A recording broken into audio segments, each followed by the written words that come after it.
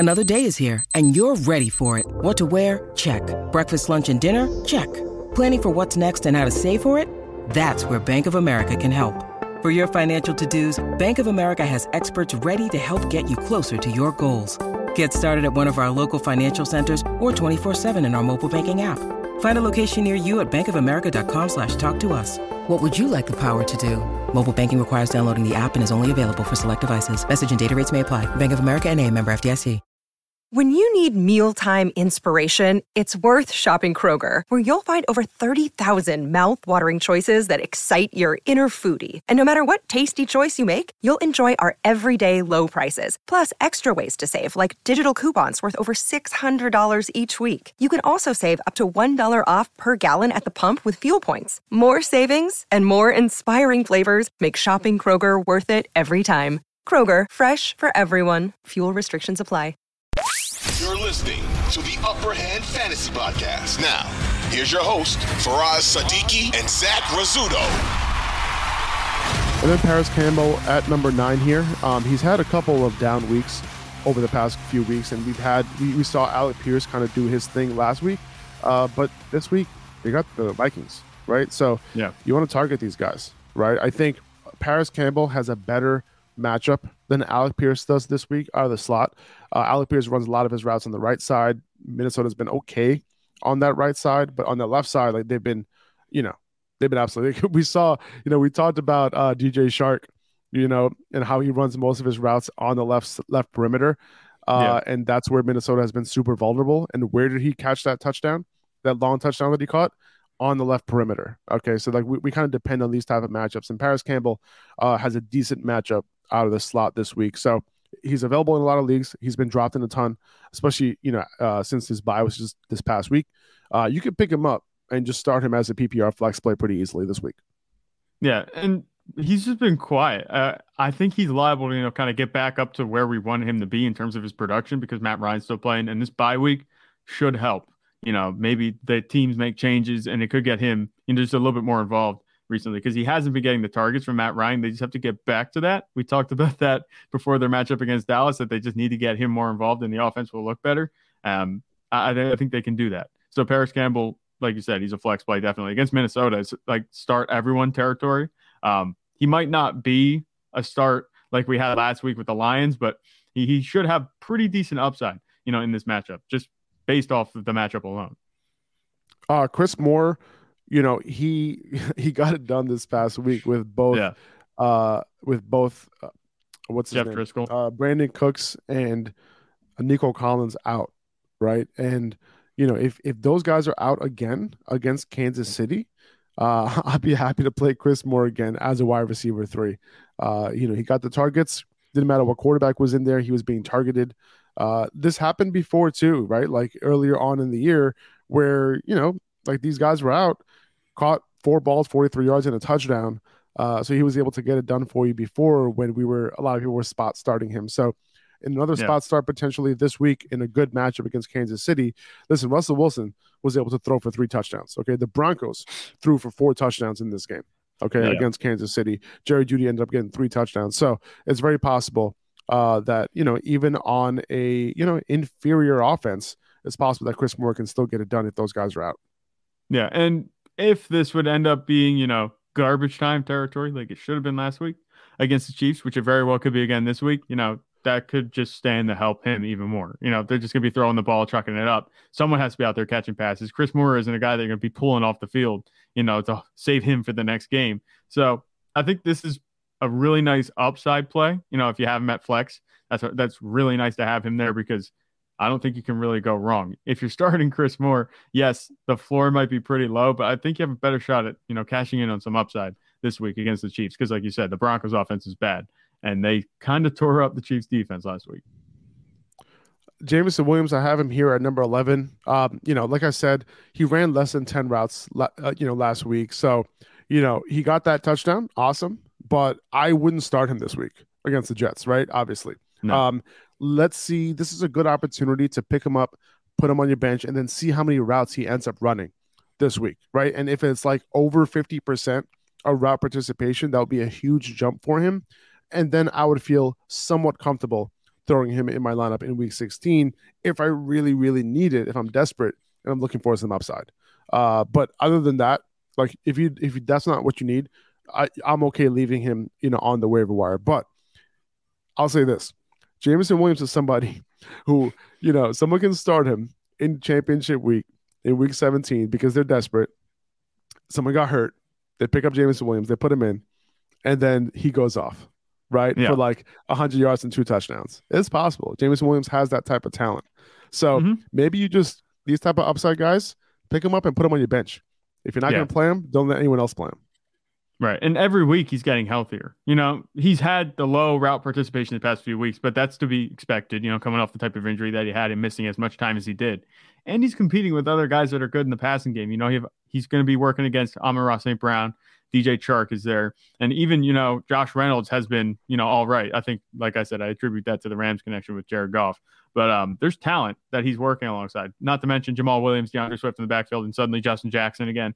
I think regardless of how healthy he is, his route participation might not be anything near 50% the rest of the season, but it doesn't look like he's going to need that. He might be just the home run hitter, like you said. So even if he doesn't hit the 50%, maybe he gets to 40 or something like that, he'll be able to contribute, I think, down the stretch if they keep using him as a deep play threat, because that's what he was at Alabama. He looked really good, and that's what they drafted him to be, I think, at this point. So he could definitely get it done for you. If you have him as a flex, he's a really nice upside flex, assuming that his route participation goes up just a little bit, these next few weeks. I'm a little bit more confident in him. Definitely, I wouldn't drop him. If you have him, just keep him on your bench because he has the upside to be worth starting in these next 2 weeks. I have Mecole Hardman here at 12. He could be back this week. We saw what he was doing, beforehand. Like, he wasn't getting a full route participation or anything like that, but this is the Chiefs offense.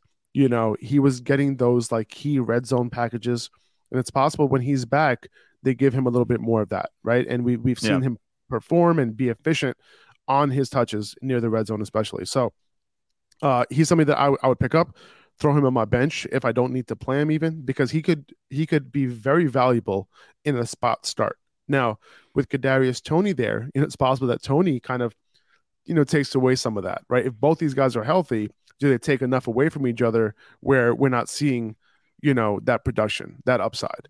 But still, I think both of these guys should be rostered. Hardman will be back, and they might end up just using both these guys, and, both these guys can potentially do their thing. I think Hardman has a better floor than Kadarius Toney. That's assuming, whenever Mecole Hardman starts again, I'm not sure if it's this week or the next week, but he's getting healthier. So he's eligible to come off IR. He's right? eligible to come back this week. Yeah. So if he would play, I think his floor is better than Kadarius Toney. But I think Kadarius Toney's upside stays a little bit higher. But this is a guy that's been around in the Chiefs offense for a while, with Patrick Mahomes especially.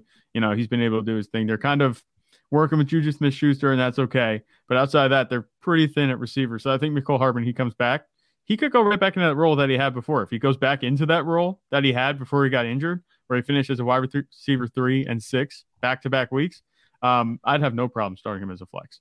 But obviously, we have to see what his health looks like coming back from this injury that he had. He might be limited in the first game back, but maybe you start him in the second round of playoffs. You might be able to get him back at full strength. I'm not sure if I'd start him over a whole lot of guys, but there are definitely going to be teams out there that need somebody to start, and Mecole Hardman can be that guy.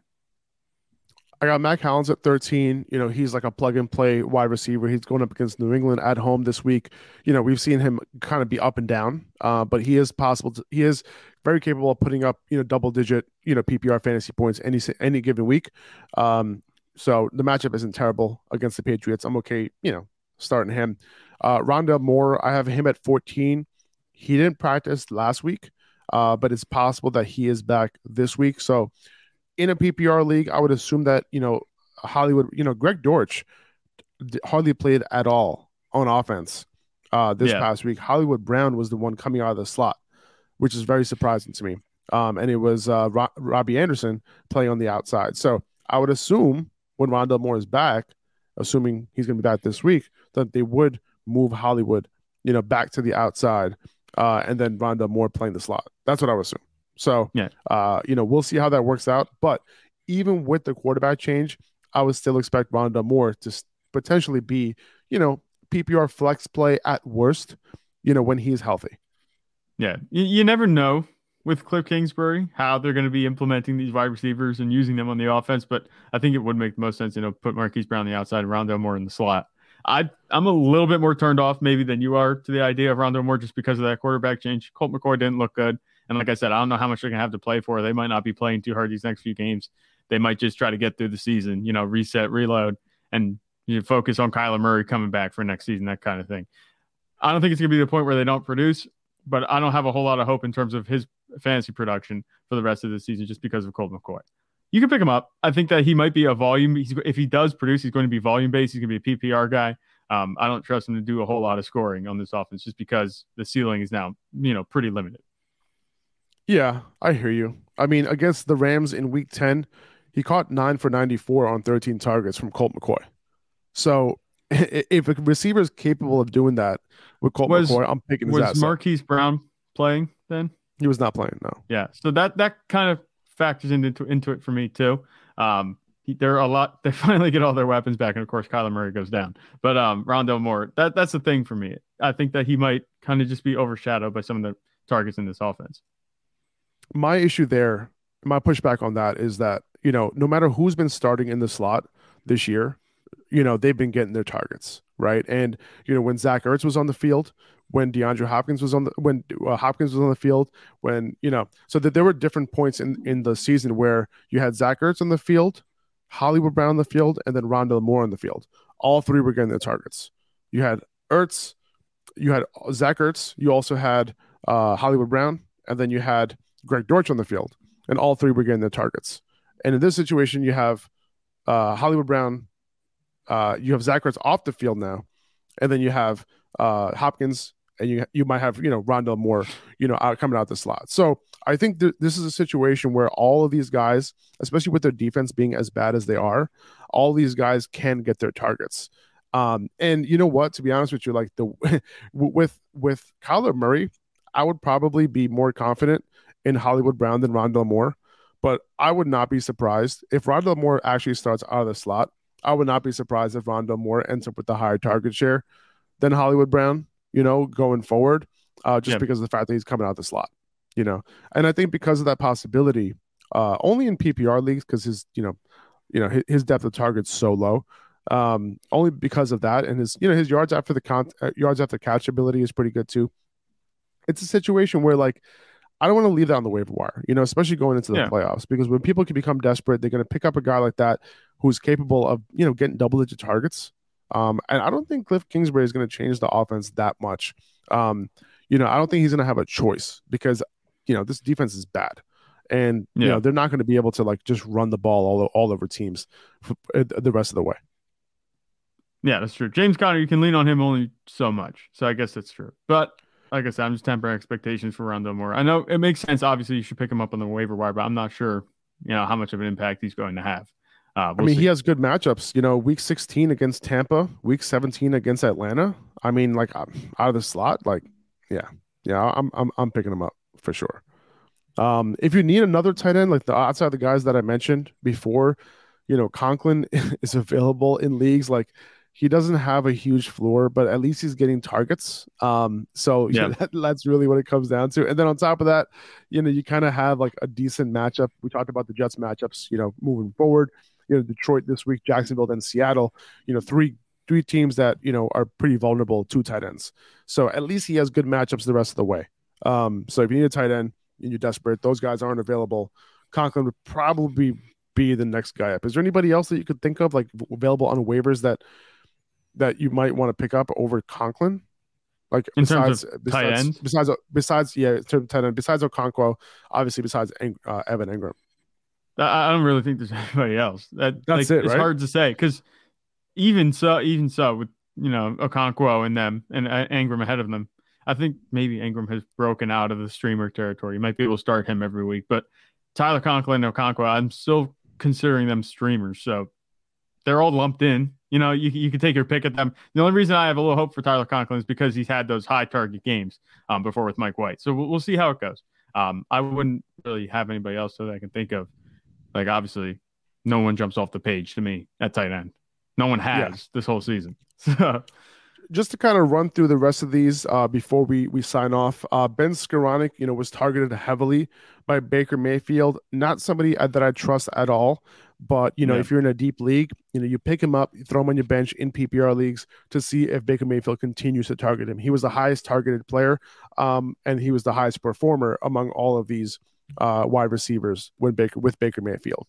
And then you have Alec Pierce at 17, a little bit of a tougher matchup. But if he's moving around a little bit against Minnesota, he can get it done. This is a very, very vulnerable defense for wide receivers. So if you're desperate at wide receiver, Alec Pierce can get it done. Gus Edwards, he's getting some run. Obviously, J.K. Dobbins is in front of him, but if you need just a running back who's going to get touches, I think Gus Edwards, will be fine. As in terms of like if you're desperate for a running back and you have nobody else moving forward. Isaiah McKenzie, the Bills just re-signed Cole Beasley.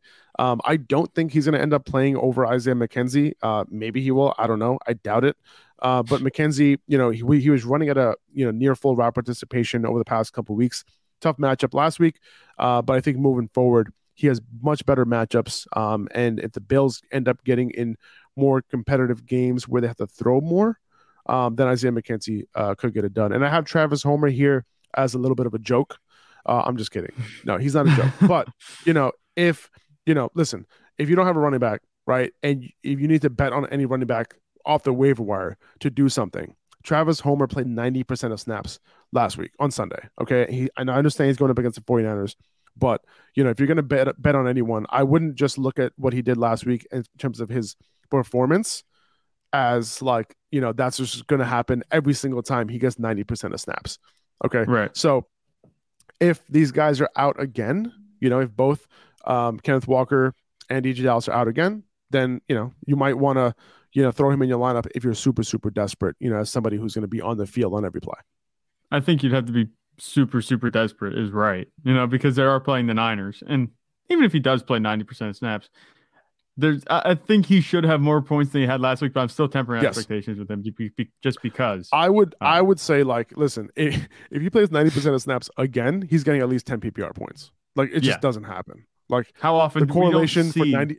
Yeah, exactly. Correlation for 90% of snaps is so much higher than what he had last week. So he would be due for a lot more fantasy points, even in a tougher matchup. I would assume that he gets some more targets through the air and all that too. Yeah, his performance was an outlier among outliers last week when you consider, like you said, how much he played. 100%. All right, guys, we got to call it now. We'll be back tomorrow for our quarterback and running back rankings.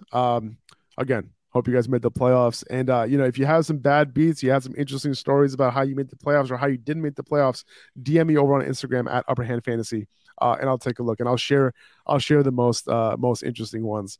All right, guys, take it easy. We'll talk to you tomorrow. See ya. 2400 Sports is an Odyssey company.